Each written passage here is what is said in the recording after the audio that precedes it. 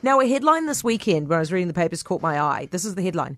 The office monsters are trying to claw their way back to 2019. I was like, who are these office monsters? Well, apparently they're the corporate leaders trying to force people back into the office, back from working from home like we used to do in 2019 before the pandemic.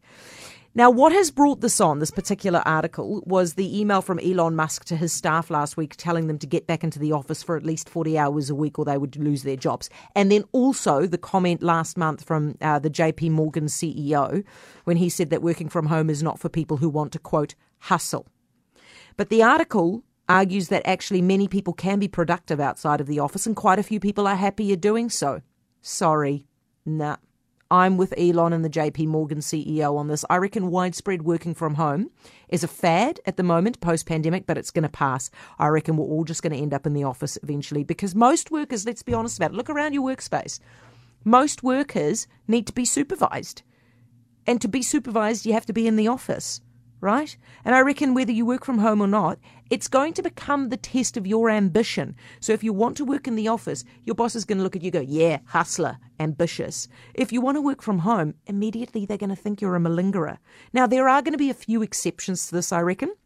I reckon that we all know people in our offices who really have earned the privilege of being able to work unsupervised from home because they are so diligent and efficient. We all know those people. But most people don't earn that privilege because we all know stories about someone who is taking the mickey while they work from home. You know, they're out the back doing the garden or patching the wall, watching Schitt's Creek or something, occasionally running in and move the mouse, make it look like I'm doing some work. We all know that's what's going on. Now, right now, obviously, bosses have to agree to allow people to work from home if that's what they want because the labour market is so tight that employees get to call the shots. But when that turns, mark my words, and bosses get to be really picky about who they want to hire, I would not recommend being the new employee that's demanding the ability to work from home. Enjoy it while it lasts, because if Elon's angry email is anything to go by, the mood is already turning.